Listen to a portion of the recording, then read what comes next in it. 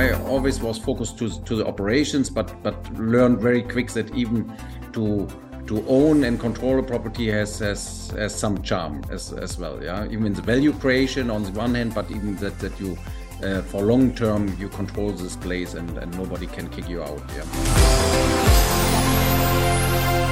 Welcome to the Brave, Bold, Brilliant podcast. I'm here today with Oliver Winter. Now, Oliver is the CEO and co-founder of A&O Hostels and is dialing in all the way from Berlin. Nice to see you, Oliver.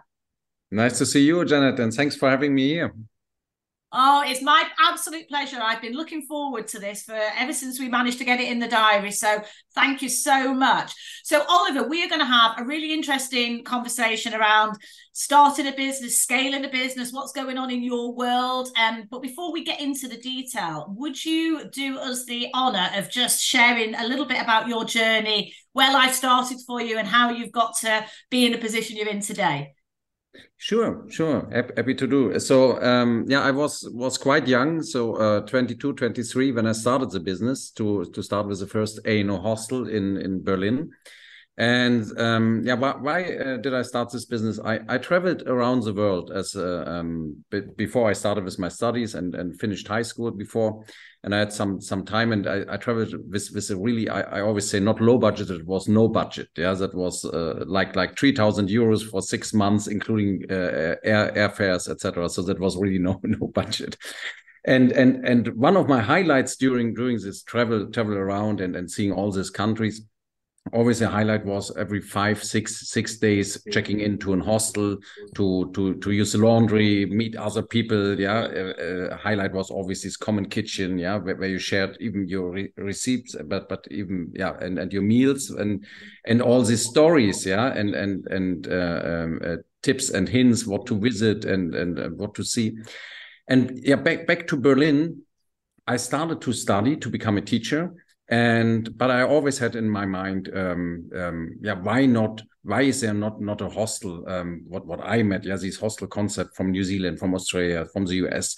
Why is nothing like this in Berlin? And I started to investigate and talk to many people and been to business partners, events, etc. And tried even to raise some money by how it is in life, if you're consequent, try to achieve something, then even more by random, I met my previous business partner, Michael, and Michael said, let's try it, and so Michael had the money. Michael was even like a mentor for me. He was he's more than 20 years older than me, and that was really helpful. So he knew how to set up a business. Organize things, organize financing, etc. And then we started in Berlin with 164 beds. That was the very beginning, and that was a very, very low standard hostel. So one single room with private facilities, all the rest with common bathrooms. No TV in this time, of course, no Wi-Fi, not in 2000. So that was not existing.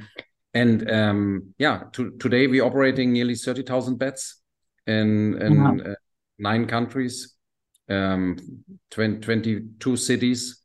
So that's in very short. That's how it began. Yeah. Fantastic. Well, listen, we're going to get into all of the trials and tribulations, the highs, the lows. Oliver, I'm sure there's been many successes, and I'm sure you've had a number of challenges that you've had to deal with along the way as well. And do you want to just describe the business model a little bit, Oliver, in terms of, how the business is set up? Do you own the properties? Do you lease the properties? I'm just kind of quite interested in the setup of how the business is kind of organized. Yeah. So let me maybe start with our target group. So that's to understand who's checking into an A&O. So 40 to 45% of our business are groups. Groups means student groups, pupils, and even a lot of sports groups. The other part of the business is a lot of families loving to use A&O. Because they can use one room for the entire family, and the kids putting in the bunk beds, the parents or even grandparents using the single beds. And then, of course, the typical backpackers, mainly in the summer season, couples, a lot of couples, city breakers, etc. for the weekends. And our businesses, so the first 10 years, we've been just tenants because nobody liked to finance something what has no track record. And even in the 2000s, in these years, we had everyone, even bankers, to explain what is hostel, what does it mean. So it was not as common as it is today. And then after 10 years, it started that first banks been brave enough to finance this idea. And since this time, even we own assets. Today, it's half. So 50% of our inventory is freehold and 50% are leases. Oh, fantastic. Well, that's really interesting. So actually, you're also a property investor as well as being a provider of hostel accommodation, aren't you? So interesting. Yeah. That was the development over the years, and over time. So I always was focused to the operations, but learned very quick that even to own and control a property has some charm as well. Yeah, even the value creation on the one hand, but even that you for long term you control this place and nobody can kick you out. Yeah. Yeah, absolutely, and of course, hopefully over time you get the equity growth in the value of the the real estate itself as well, which is quite a neat solution too, isn't it? Absolutely, yeah. Fantastic. So Oliver, talk a little bit about your early life, because obviously you started the journey of how you got into the business side of things. But what was life like growing up for you? Explain a little bit about your kind of family background and how that might have. I'm always interested to see how that's influenced the journey as well. Yeah, so maybe interesting for my bio is I'm a child of Eastern Germany. And I was 15 when the wall came down. Yeah, and that was for me. I still can very well remember to this time what we call the GDR. Yeah, this former East German state. And but even this feeling when I was 15, 16, first time in my life feeling I can do whatever I like. Yeah. And so that was up to 15. I grew up with this. The state will control what you will do, and yeah, so everything is prepared. So your career will be prepared, and there's not so much room to move left and right. Yeah, and then from one second to the other, there was a world was without boundaries, so to say. And that was even maybe one of my motivation really to try out if I really can do what I have in my mind. Yeah, and as I touched already, my original plan was to become a teacher. So I started to study in Berlin at Humboldt University. I didn't finish because of A&O came between, and the chance to do it. Still living in Berlin, loves this city here. I'm father of 4 kids, 4 fantastic kids. Wow. So even big business at home. Yeah, and so. And maybe even I'm passionate runner. Yeah, so I run a lot of marathons. Even like that's for me a good combination to see new spots. Yeah, and discover these new spots by my own feet, so to say. Yeah, fantastic. Wow, you are a busy man indeed. 4 children and growing a significantly successful business and running all over the place at the same time. Amazing. Let's talk about the fitness side a little bit, Oliver, because I often I work with a lot of businesses. I advise a lot of businesses, in particular when they're looking for maybe an exit or to kind of scale up. And I work with both corporate clients and also sort of SME businesses as well. But very often I think you find, especially if you're a founder-led business, it can be all-consuming.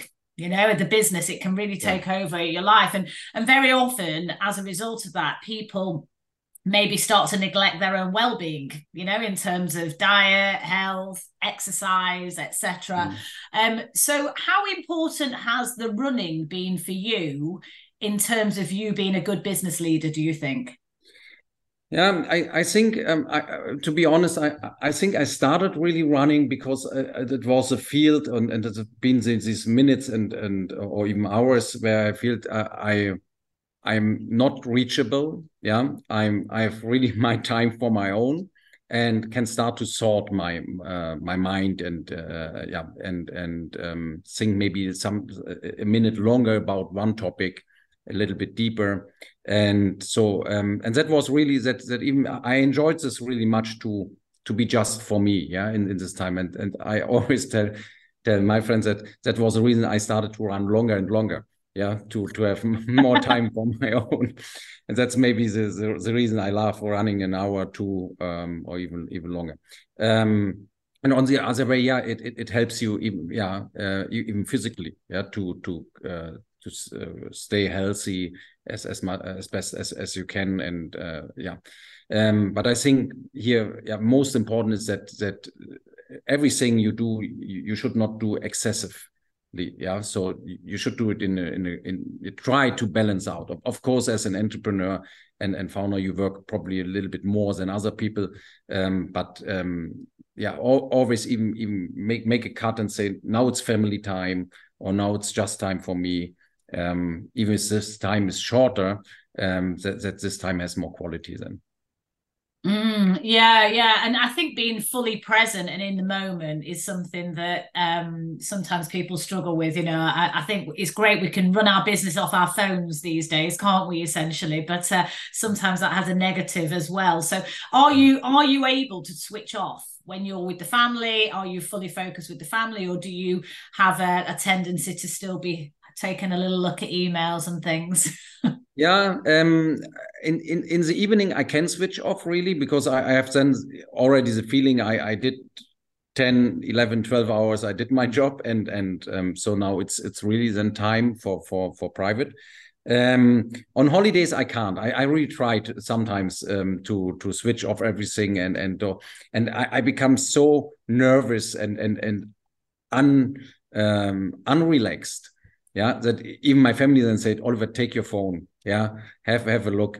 And what I try then is just to have or organize 1 or 2 hours per day, to check, just make a quick check, not dive in deep, but have a quick check if there's anything urgent, and then I'm totally happy. So and from if this is done and I checked and see, okay, there's no urgency, then I'm back to what I did before, and focus to this.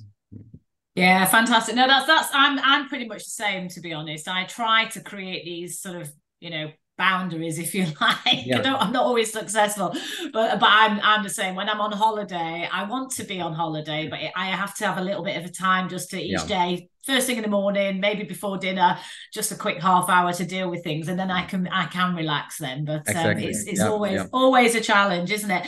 So Oliver, I mean, listen, you've taken this business from zero up to, I think you're north of 171 million revenue now, aren't you? In terms of the turnover. What has been the most difficult phase, do you think? Has it been starting the business or scaling the business? I know they're very different phases. No, I would say as starting, of course, and of course, what is quite obvious in hospitality business, the COVID time as well. Yeah, this 2 years. That when you had from one second to the other the feeling that everything you build up with even your shareholders and your teams, that could be destroyed in during days or weeks. Yeah. So I would say for my last 23 years, the 2 years of pandemic been same hard as the 21 years without. But as almost if you begin with a business, the first years are probably the hardest. Scale the business was always not so hard. It was always fun, because if you have success and you see even your business model is needed by your clients, by your customers, so you can roll it out, and whenever you open something, it's full from the first second, and people love it. So that makes fun. And we always try to grow quite organic. So it means not that we grew in 5 years, we doubled the company or whatever. So always try to open 1 to 3 assets per year, with with always same pace. So not overstretching the company, never overloaded or overstretched the existing teams. That was important, and I think we managed this quite well. Yeah. Fantastic. And when if you were starting the business today, what would you do differently from when you started it back all those years ago? What I would do from the very beginning is really more focused to the footprint, so environmental footprint, because that's the main topic, especially for our young target group. Yeah, for the Gen Z, who's the majority of our clients, because this topic is key, and I would try to set up a company from the very beginning with net zero footprint.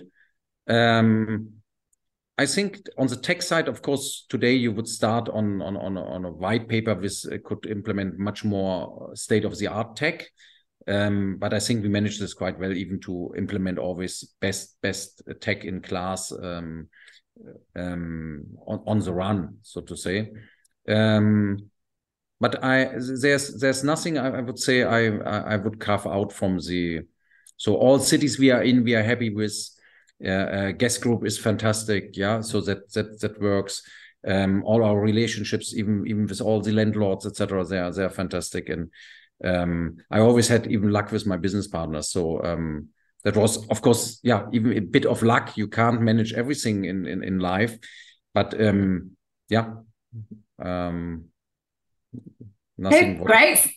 Yeah, well, hey, listen, isn't that a great thing to be able to say that, broadly speaking, you made the right choices back then, and the world has shifted in terms of sustainability and tech. So those areas naturally you would address differently. But I think that's a great thing to be able to say, looking back, you made the right decisions and the right moves. And let's talk about the sustainability side, because I know it's something which you are incredibly passionate about, and as you say, in today's world, ESG is so important. It's becoming, I think in probably the not too distant future, I think it might even become into legislation in terms of corporate, corporate governance. I could see that happening in particular for listed businesses, but it's certainly environmental and sustainability. It's a hot topic, as you say, from a customer point of view.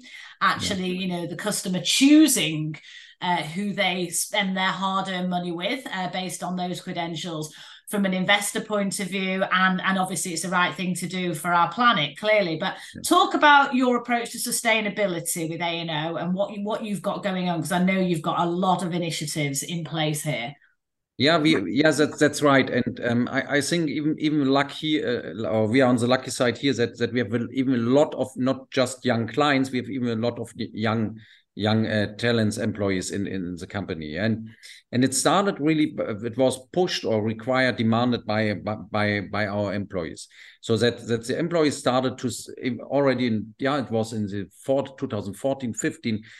Ask it on me, Oliver, why we have these all this single packed marmalade and stuff at the buffet, or why we don't care for water savings and don't take care of where our electricity is coming from, and all these points, and started to push this, and we started to think about it and said, they're right, why we are doing it in this way, and let's maybe do it in a smarter way, in a better way for the environment.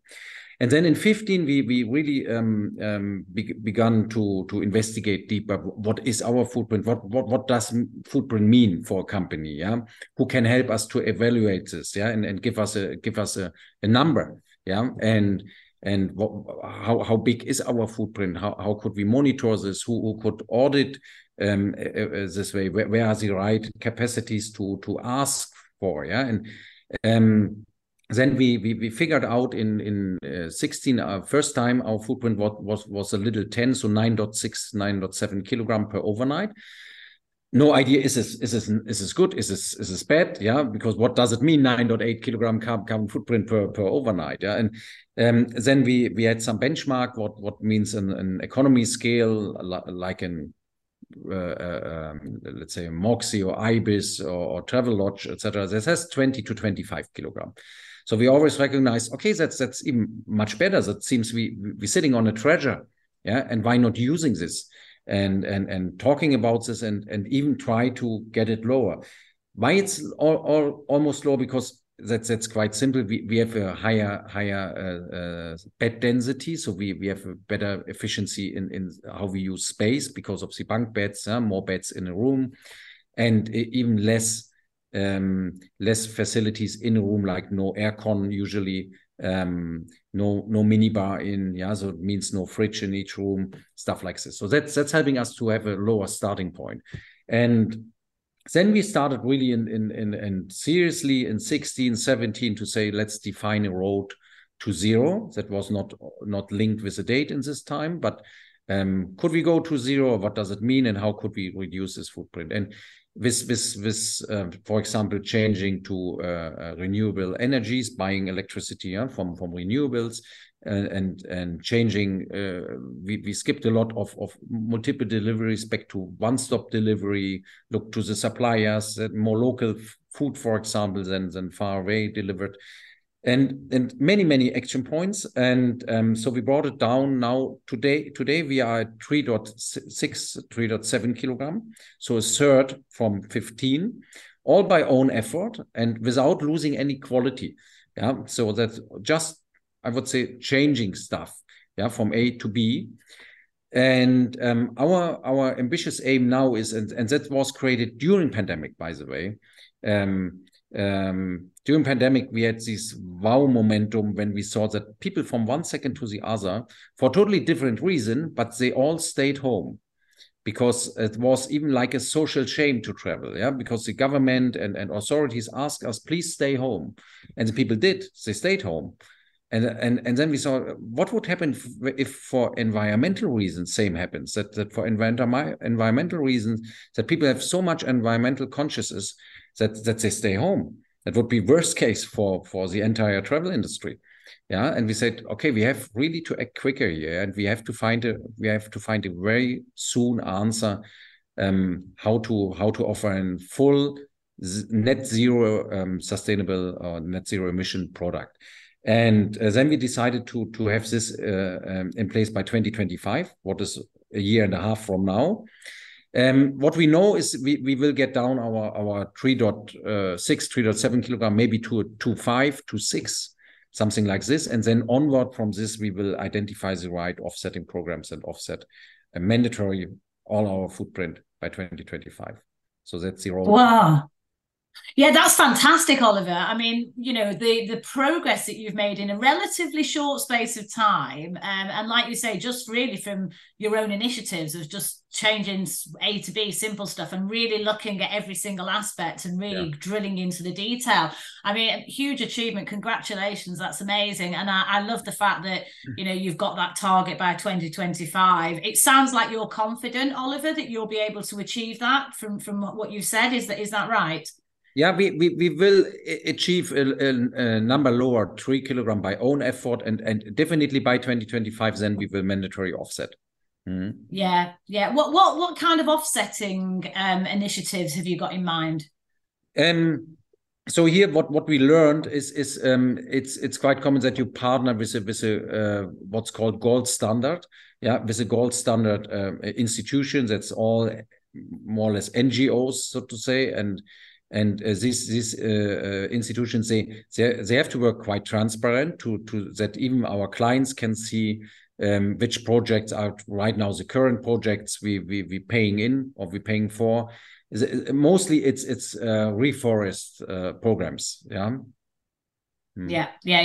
Fantastic. It's ironic, actually, Oliver, because I interviewed the CEO of a company called Binex a couple of weeks ago when I was over in Singapore, and Klaus Nemzo. But what they do, they actually are all about green energy, green fuel, and they produce this crop called sorghum, and it's a plant, and basically the seeds in it are used for sort of like food, for animal feed. The green part of the plant, they produce these pellets, which as a replacement for coal, but then they will also do a liquefied kind of version, which will replace aviation fuel and shipping, etc. So they're doing really innovative, big stuff in that sustainable space as well. Fascinating, and they're actually growing this crop in Australia. on land that cannot be used to grow food. So it's not competing with food production, and also it's creating a whole host of opportunities for Aboriginal people who have been treated very poorly in, you know, over the X number of hundreds of years, actually. So it's a really interesting area, and I think what you're doing with your proposition, I think, will put you ahead of the game. One, in terms of the planet, but two, the business model and the customer choice. So congratulations, very, very good. Excellent. Thank you. So when you think about Oliver, you mentioned about the pandemic, and thankfully we are through the pandemic, and your revenue numbers are higher than 2019, aren't they? So you've actually not just recovered from the pandemic kind of crisis, but also you've got growth over and above that at the moment. That's true. That's true. And so the bounce back was very strong it was late spring, early summer last year. Yeah, when all the last restrictions fallen away. And the biggest challenge last year was then that really the guests been quicker back than the staff. Yeah, so that and we all remember it was to be, if we are quite frank, it was no fun to travel in this time, because you had all these crowded airports, delay in the security lines, many planes grounded, because of too less cabin crews, and same happened even in our houses, so we had long queues, very stressed guests, by even how they arrived, and then even when they arrived, they had to queue again in a long time. And in here we try to be quite innovative. For example, we couldn't find enough native speakers in all the countries, and then we hired whoever was willing and said, I'm happy to work in hospitality again. And so, for example, we put Google Nest to our receptions, to translate between our guests and our receptionists and stuff like this. But it was a strong rebound, and even up to today, we see that we have higher demands. That's right. We have more overnights than we had in 19. Not only higher rates, because in many industries you hear about better numbers, but it's all driven by much higher rates. But we see even higher volume. What maybe it's also a bit driven by the economic downturn we see in the most countries, so the recession. And we are as a budget accommodation, we are recession proofed and recession I would say recession winner as well, because if people have to save, they save to us, so to say. Yeah, absolutely. So actually, that's a good example where, it's actually benefited your business, as opposed to maybe other travel businesses that are sort of concerned about the economic impact of people's disposable income.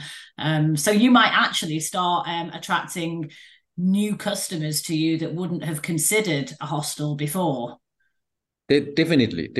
Even once from the downturn. On the other hand, even what we finished just before the pandemic kicked in, we spent over 40 million costs over our portfolio to make a new refurb. We have a new look and feel, look out, and even this is kicking in now. That pays off. That we renovated all the areas and upgraded a little bit by look and feel.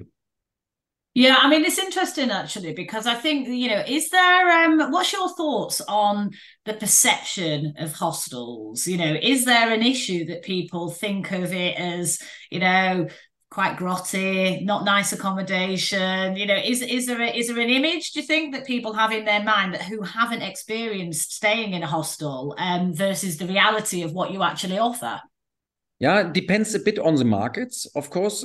So, for example, we see it's very difficult in Italy to let the people know that hostel is something nice and really something they can try out and check in. And they're always surprised when they first tried to stay in a hostel, and then we see that they are all positive surprised.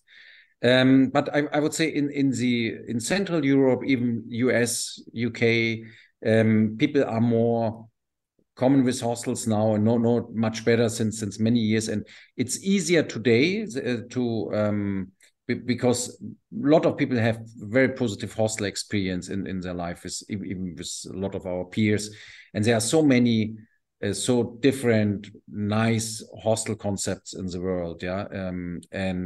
Yeah, people know the one or the other, and it's easier than 10, 15 years ago, where you really had to start in the beginning to explain what you are doing and what is the idea behind the hostel. Yeah, okay. No, it's interesting. And do you have a high level of repeat guests, Oliver, that might come to stay with you in one destination, then go to another one? You know, how does your level of repeat customers look like? Yeah, that's the case. So on the one hand, what is even important, the teachers have a high reputation rate. So 8 from 10 teachers coming back next year with another school. And what we're looking for is to have this life cycle of our as a customer life cycle. What starts as a pupil with 15, 16, and ideal then we see these students arriving back later with first boyfriend, girlfriend, or with even a couple of friends, later back with family. Yeah, so we have really the chance to catch people from let's say age 15 to age 40, 45, when they're traveling as a young family to a city.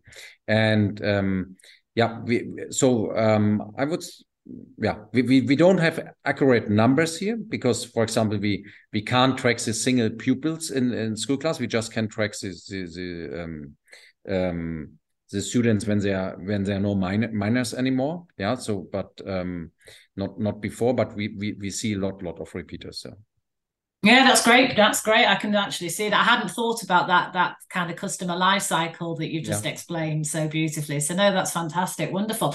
And just going back to the pandemic, Oliver, you know, in terms of, it was a really tough time for all businesses, but the travel industry in particular had their heart and soul ripped out of it, I think. You know, and it was one of the worst industries affected, the first to be impacted and the last to come out, I would say. For you, in terms of, you know, the things that you did during that period, you said that you took the opportunity to sort of upgrade some of the properties and to refurbish, etc. But, you know, what were the other things that you were focused on during that time from a business point of view? So most hardest point was really that we saw every month losing more and more stuff. Yeah. So to be fair, we've been on the lucky side that we are just operating in European countries, and in all countries we had these what we call furlough programs. Yeah? So that the state took over 60-70% of the salary, so that on the one hand we didn't had this responsibility how we survive our employees. Yeah, so the employees being sent home and being paid not full but 60-70%, so could fill their fridge. Yeah, so that was a good news during the pandemic, that we didn't have even this hassle to take care for the incomes of our employees. But of course, people sitting home months by months by months, not knowing when coming back. Of course, they looked to work in other industries in this time. Yeah, and so we saw really every month melting our knowledge, our skills. Yeah, so that and we had this when we will bounce back, what will happen? Who we can call to coming back and helping us. Yeah, so that was one of the biggest concerns, and we started then immediately to say let's set up a big video tutorial in our cloud, in the A&O cloud, and we called back some of the stuff and said, whatever you're doing, every task, make a movie, explain it. Yeah, that we have a big database, a tutorial later to teach in a quick and fast way, in a proper way, probably then all the newbies. And on the other hand, there was then the idea, what to doing? You have 30,000 empty beds, yeah, every day empty. And that's something where you think first you have to realize really nobody needs you anymore. What is more than frustrating. Then even we called back after the first shock weeks. We called back our sales team, and it was first time in my life I spoke to the sales team and said, guys, I have no idea to who's selling these beds now, but please go out and try it. Yeah, and they did.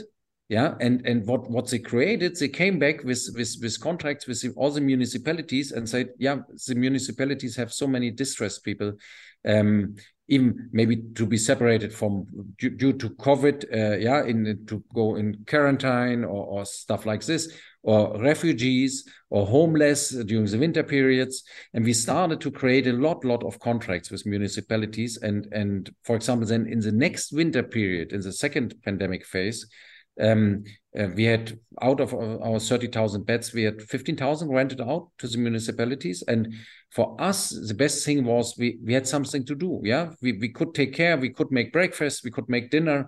Yeah, we could serve people. That's what we like to do, and that was really helpful. And learning is even when it looks very worse, try to find something, yeah, what makes sense, and there's always, it takes time, of course, but there's always something what could be, who maybe has a need of your services. Yeah, no, I love that. Well, there's a saying in the UK, which I think describes that, when you say necessity is the mother of invention. Yeah. And it, yeah, so when the chips are down and you have to get creative, right? Because you've got this really crisis situation, and that's sometimes when the best ideas come and the best initiatives come, isn't it? That's right. Yeah, fantastic. Yeah. And for yourself, Oliver, what was the hardest thing for you as a leader, do you think, during that time? More on a personal basis and sort of you as a person. That was in this time, I remember very well that even a small anecdote, yeah. I decided very quick, I go into my office every day, yeah, because if I don't show up in the office, who else should show up? Yeah. So so I placed on my desk in the office, I placed these four pictures of my four kids, yeah, and said, so that I have a motivation why to do what I'm doing here, yeah, and there was 50% of my work was really to have a lot of calls to all our suppliers, to all our landlords, etc., and ask for deferrals, yeah, ask for reduction, yeah, really every day ask. And on the other hand, the other 50% was to motivate the people, yeah, and smile. And that was quite often that was the biggest challenge. To when I drove to my office, I wouldn't say depressed, but I was not full of fun. Of course not. Yeah. And even had to sort my mind, and this moment to go through when I crossed the hallways in our assets, or even in the headquarters, just to be like, guys, I'm totally optimistic, it's positive, it will end well, yeah. And to play this, that was sometimes it was hard, yeah. Yeah, I love that, and the pictures of your beautiful children to sort of really motivate you and remind you why you're doing what you're doing. And what that leads me on to is really purpose, and understanding what the purpose is, both for the business and for yourselves. Because I think very often people, sometimes they don't know what their reason why is, actually. And I think when you have a strong reason why, then you can achieve anything, actually. Absolutely. Yeah. So if you were to describe, the purpose, or, the mission for the business, what would you say it is? It's to let people to share the idea of travel for as much people as we can. Yeah. So to provide this affordable accommodation, because I think many we as people, we can travel quite often. We know how important it is for the experience, even to open your mind, yeah, to see that everywhere you meet more nice people than bad people in the world, yeah, wherever you go. So I always say, if everyone would travel every day, we wouldn't have any war anymore. Yeah, so because travel is taking down boundaries, and even is killing stereotypes, etc. So and with this said, I think it's so important to offer or make an offer that more people can take part on this idea of travel, yeah, and not only for business reasons, even for leisure and for to open their mind, etc. And there are more people in the world with smaller wallets and than with bigger wallets, and to enable these people that they can be part of this could take part of this experience. That's our purpose. I love that. I love that. And it actually, I suppose it comes back to those early days you talked about, but, breaking boundaries and cultural awareness. And maybe that comes from your early family life, and being in East Germany and experiencing the restrictions that you had as a child. And then that sort of opening up with the wall coming down. And it's incredible how then that seems to have been is sort of inside you and is driving the business purpose, but your own kind of purpose as well, in a way. Yeah, you're probably right. I have this, I would say today, I have this big luck that I really know what it means to be unfreedom. Yeah. And lucky wise, I was 15 when it was released. Yeah. And I was free, and I'm free since 15. But I can remember what it means that your world is very small. Yeah. And that's maybe why I'm a big fan of having less boundaries and less hurdles in this world. Yeah.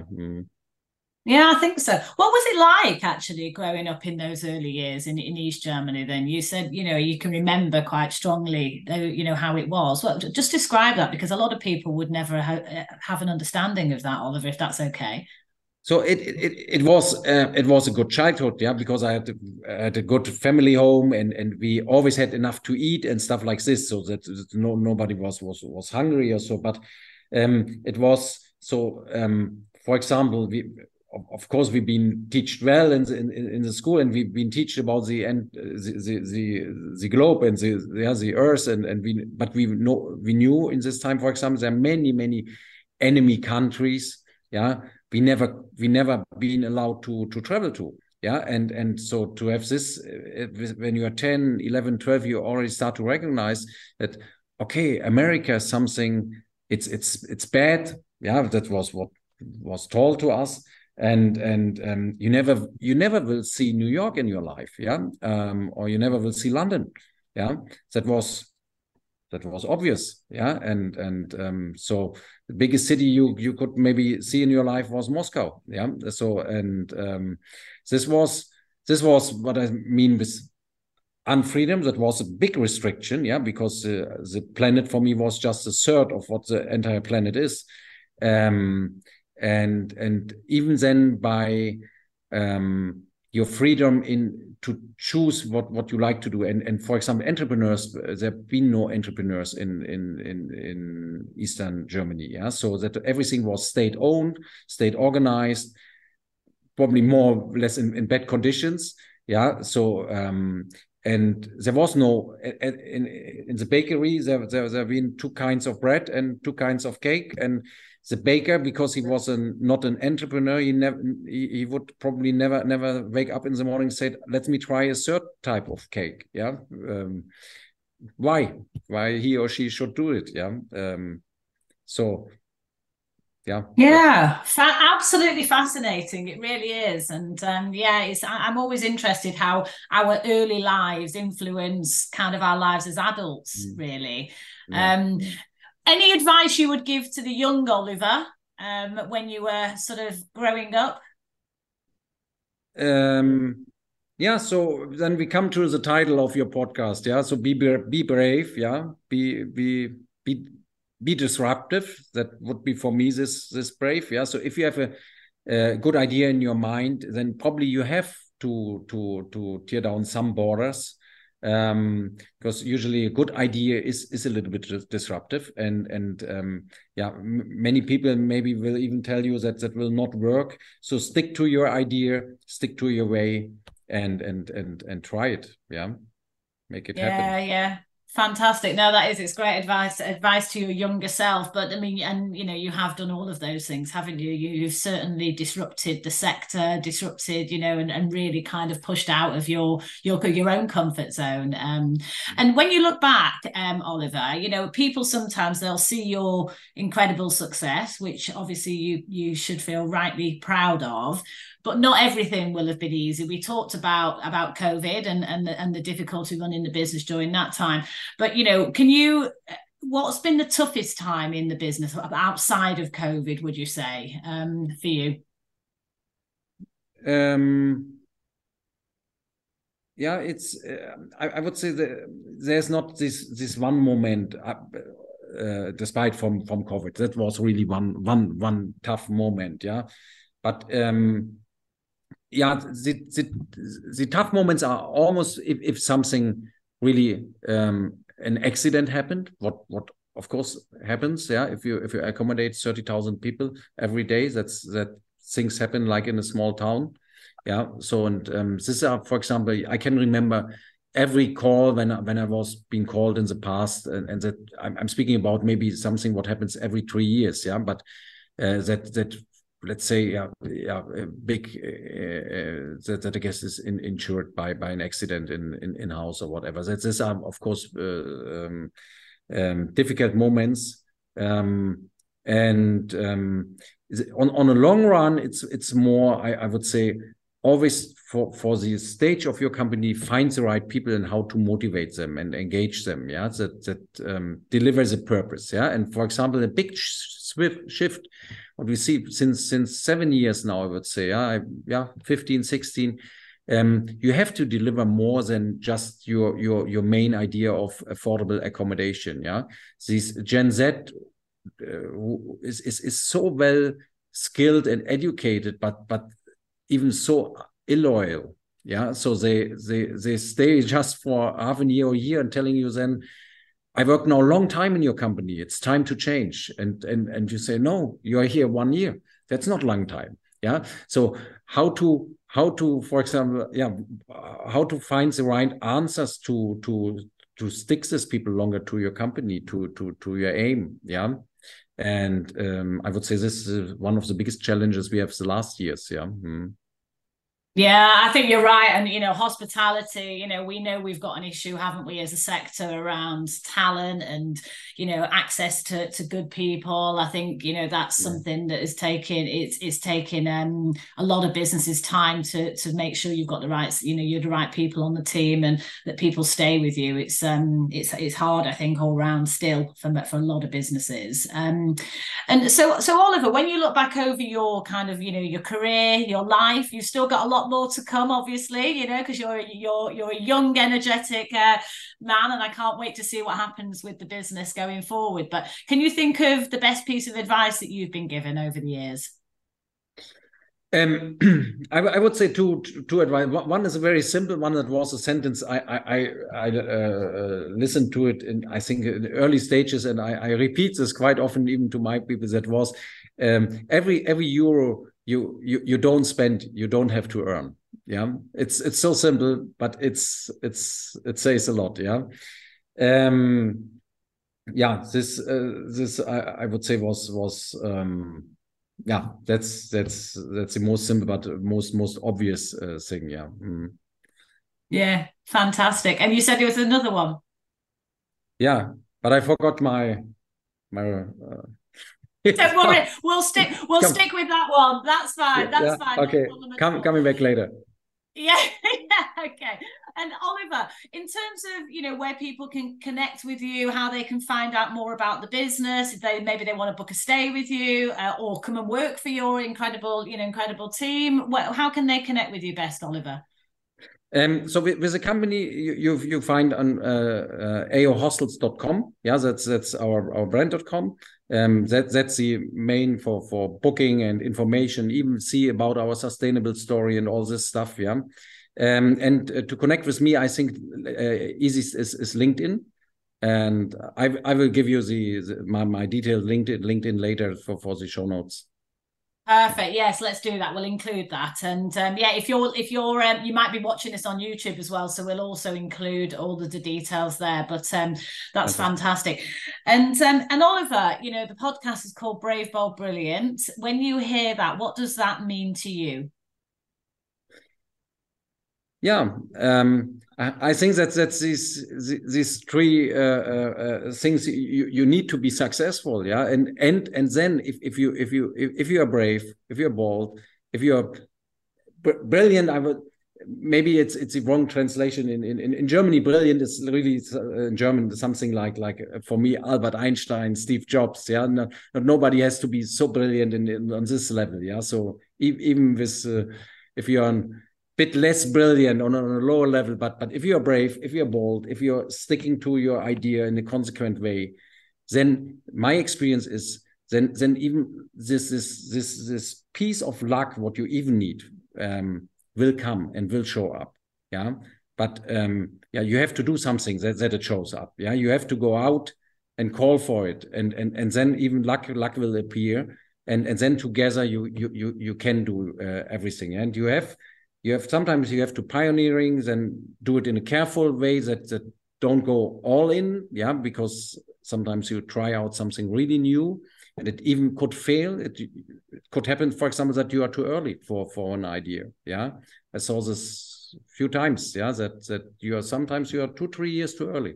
Yeah, but yeah, then try it again. Yeah, if you fail, try again. And even I would say that in what I always like to give to my team is this trial and error. That's and as long as you go net one step forward, yeah. If you go three steps forward, two steps backward, it's net one forward.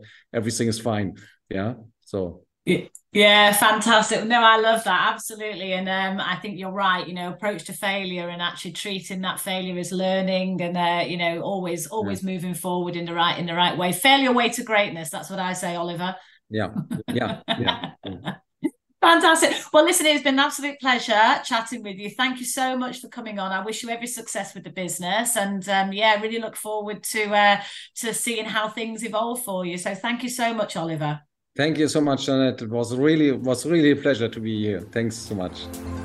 I really hope you've enjoyed Brave, Bold, Brilliant. Don't forget to subscribe and share with all your friends. And if you've enjoyed listening, I'd love it if you'd leave me a 5-star review.